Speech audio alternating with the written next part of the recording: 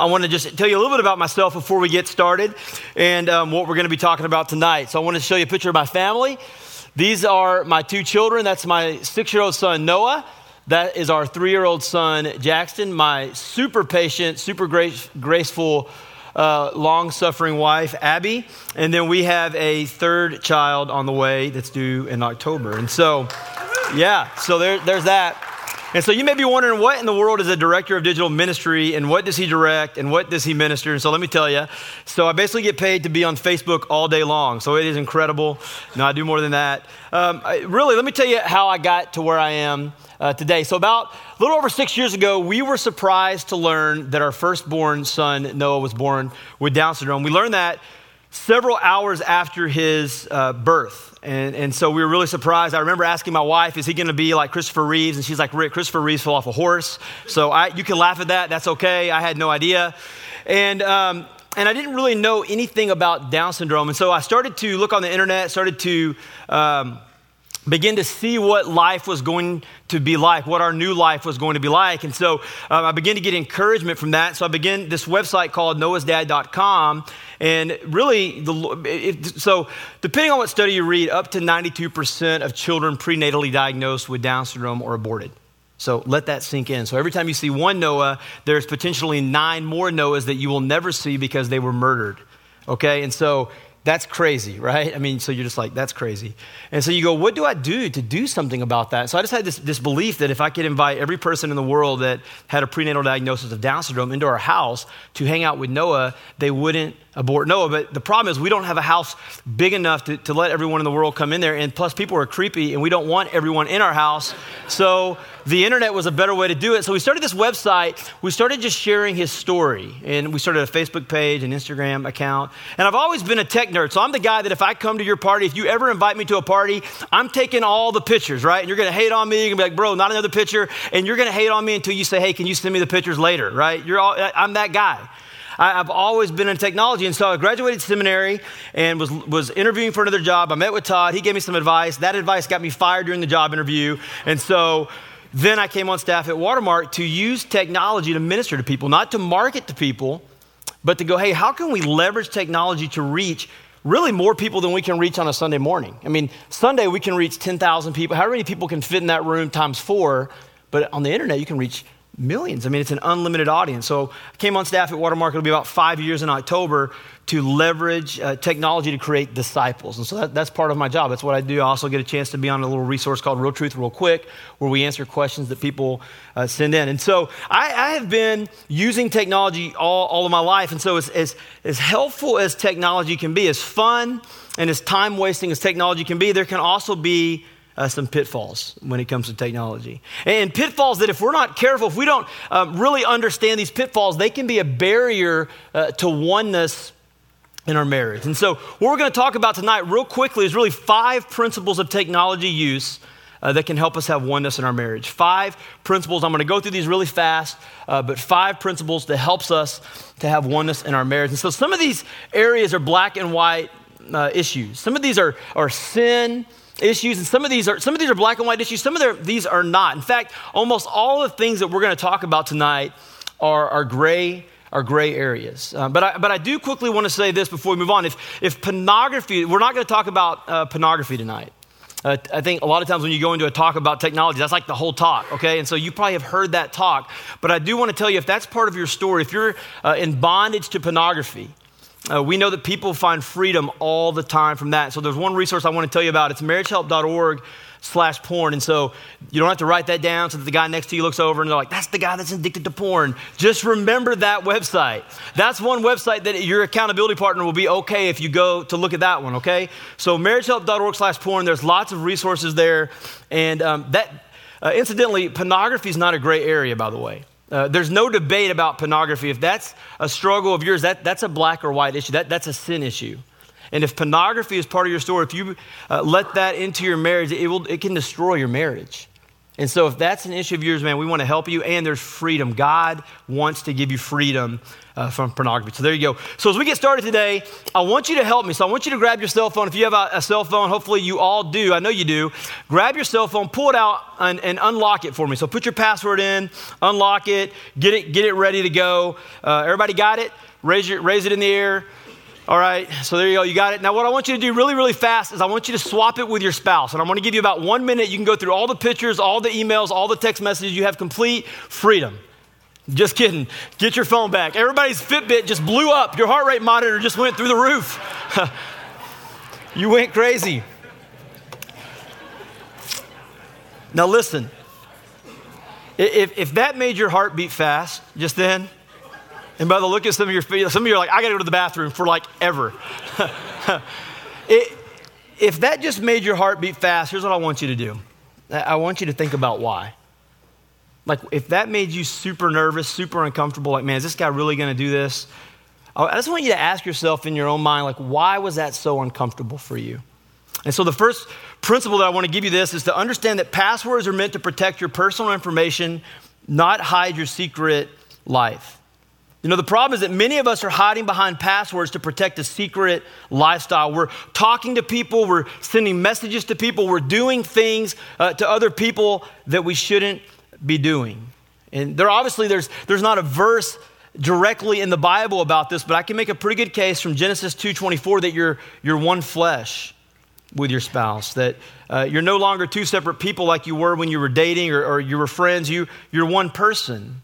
And so one of the goals in marriage is oneness with our spouse. And so what you've got to ask yourself is this: if you're having messages, if you're having conversations, if you're having dialogue with people other than your spouse, if you're sending messages to other people other than your spouse, what you got to ask yourself is this: is this conversation helping me have oneness in my marriage, or is this creating a barrier in my marriage?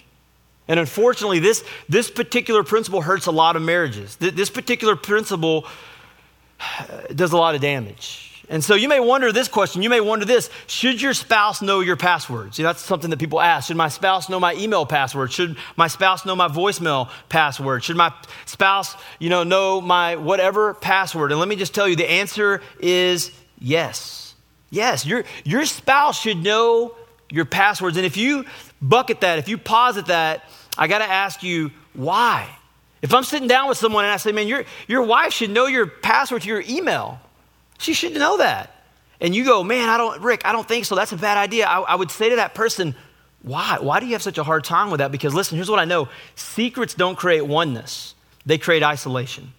Secrets almost never help you have oneness in your marriage. They create isolation.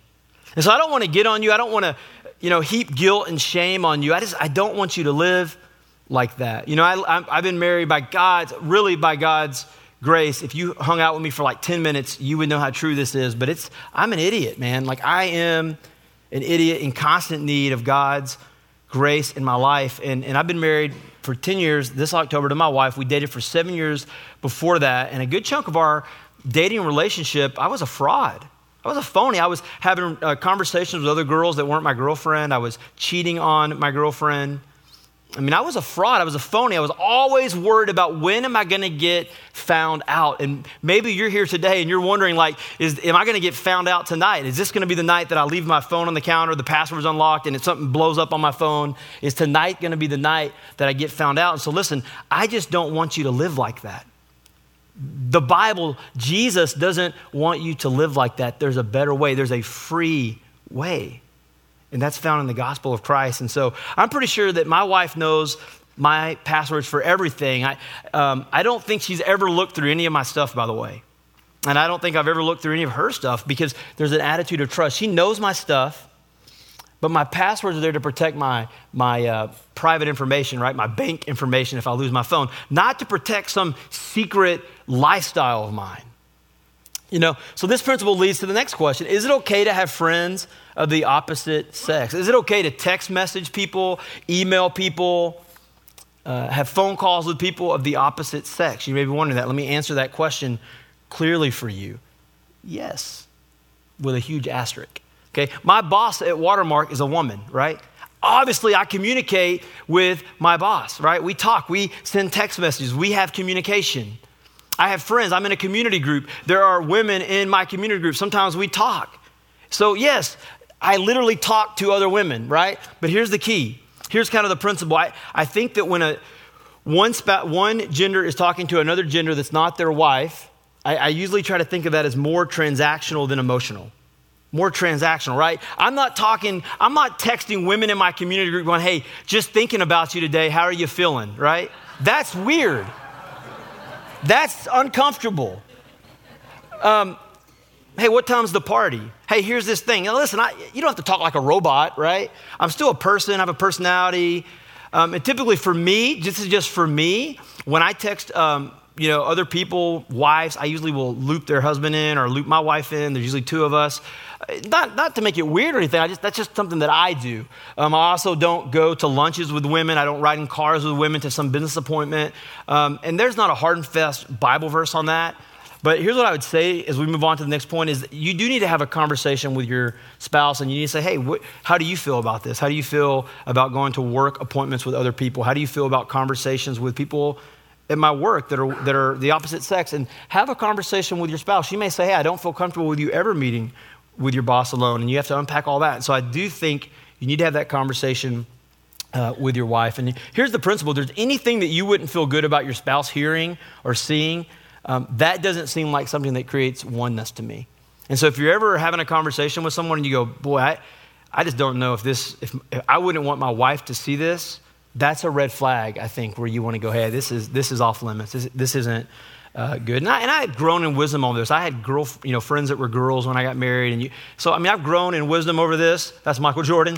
And so I've grown in wisdom over this, and the goal isn't to be the technology police, right? That's not what we're trying to do here. The goal is to build trust and oneness in your marriage. Number 2 is this: don't drown in the sea of information. We hold more access to more information in our hands than any person that has ever lived in the history other than Jesus Christ who knew everything, right? In 1994, there were fewer than 3,000 websites. By 2014, more than 1 billion. That represents a 33 million% increase in 20 years. And so information can be used for good. It can be used for bad. It looks like this, right? It looks like looking up something on the internet and going, man, I have this bump on my head, and all of a sudden you have terminal 4 cancer, right? That's what it looks like. And then you spend all day. This is an area where I spent a lot that's really affected me, right? I've canceled trips before. So one time, for instance, I had this real big fear of flying, right? I don't know if anybody else has ever had a fear of flying. And I remember I was going to be going on a trip to New York, and there was like weather or something like that. So I started spending time on the internet. I was Googling like turbulence maps, flight. All of a sudden, I was like an aviation expert, I thought. Like, what am I doing looking at turbulence maps, right? So I'm like looking at all this stuff, trying to figure out, and I literally canceled the flight. Like, I worked myself up so much. Like, I canceled this flight. Like, I was so worried, so stressed. And it just like went to one website, and it wasn't pornography. It was like one site to another, and it was just like, and it just got my anxiety going. I don't know if you guys are ever like that. I do that on a lot of different ways. I think by God's grace, I've gotten better at that. But if you start just surfing the web for information, if you do that, that's going to affect your marriage. That's going to get you anxious. That's going to get you going. Curiosity, things like what ifs. And I've been guilty of this before, but you go, man, I wonder what that ex-girlfriend's up to. That ex-boyfriend, you start just looking on Facebook, maybe you do a Google search. It's like, hey, just out of curiosity, right? You're not going to go meet them at Applebee's tonight at 2 o'clock in the morning, right? They're open until 2, by the way. I saw the commercial. But you just go, man, just letting ourselves drown in a sea of information. Philippians 4 reminds us to keep our minds on Christ, to keep our minds on Christ. And so I would encourage you in that is as you surf the web, as you have access to Facebook, Instagram, all of these tools, going, hey, is this search, is this thing that I'm looking up, is this going to create oneness in my marriage, or is this going to create separation? And only you can answer that question. For me, I can't go down a path where I'm just looking up a bunch of stuff that's going to make I have a really struggle with anxiety. And so, man, I can get that going really fast. And so I've got to be careful not to go down those paths. I don't know about you. The third one, don't compare your life to someone else's highlight reel. It's really easy for me to compare my life to what I see on social media. Maybe you do this picture of Michael Jordan that I had up here. You know, Michael Jordan, he's amazing. Everybody wants to be like Mike. He has this quote. He says, I've missed more than 9,000 shots in my career. I've lost almost 300 games. 26 times I've been trusted to take the game-winning shot, and I missed. You know, you never see a DVD or a Blu-ray with those on there. You know, like you never see like, hey, look at 300 games that Michael Jordan lost for $9.99. Like you just don't see that, right? You just think Michael Jordan's amazing. And the same thing happens right online, right? You start looking on the internet and you're like, man, that guy's wife is amazing. Like all they do is go to nice restaurants and to the beach all the time. Like how do they always go to the beach? They go to Hawaii 6 times a month. How do they always, there's not even that much time to fly there and back. And then you start comparing, or maybe you're on Facebook and you see a post and someone's like, man, my husband just made me breakfast in bed. And you're like, man, my husband never makes me breakfast in bed.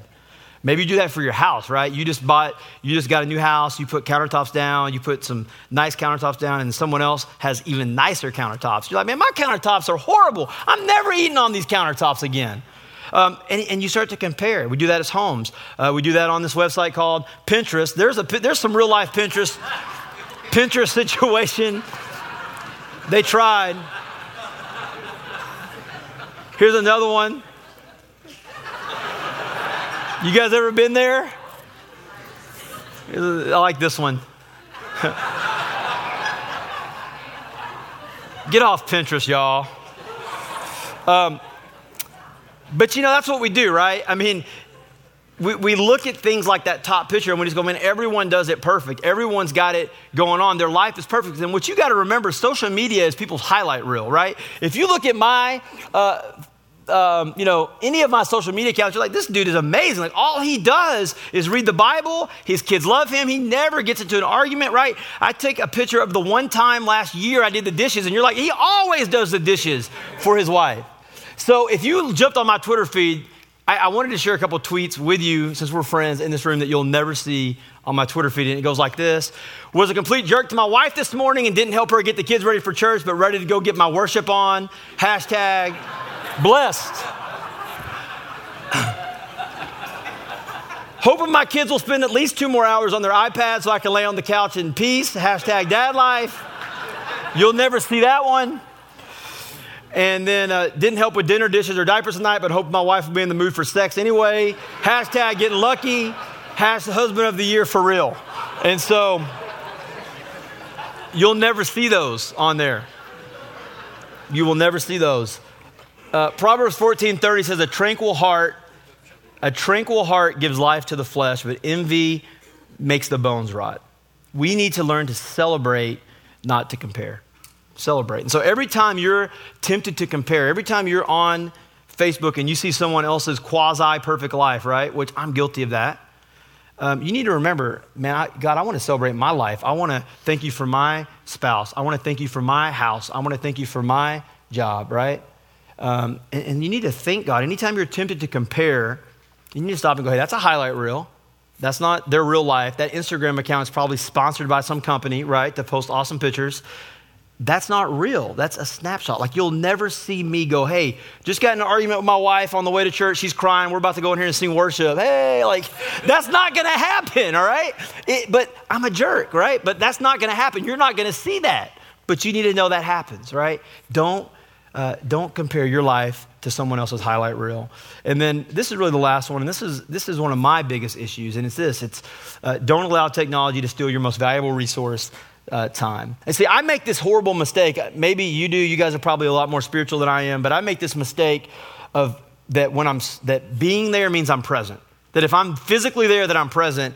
And that's a lie, right? I mean, we do this. I remember going to Disney with my family one time, being on my phone, being at work. Like Todd Wagner emailed me, like, get off your phone, or texted me something like. But my work was saying stop, and I was on my phone, like I'm addicted to this thing, like it's crack, like I'm addicted to this.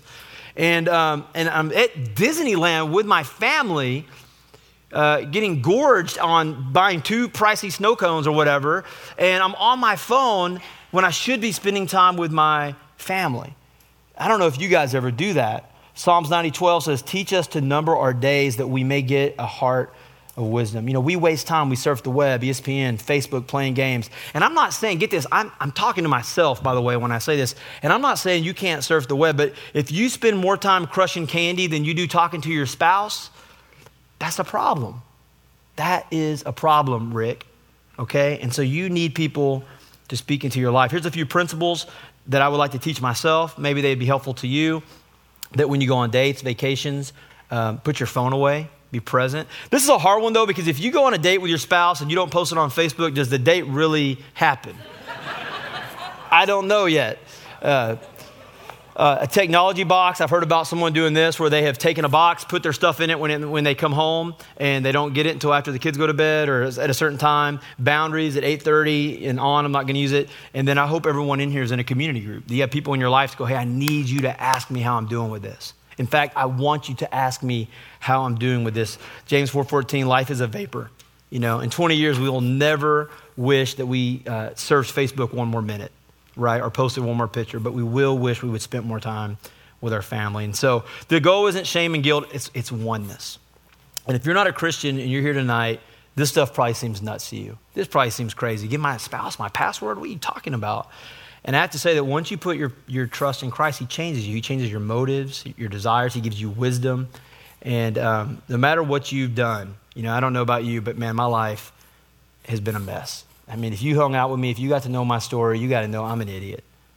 I mean, I'm an idiot. I have blown it in every way that you could blown it.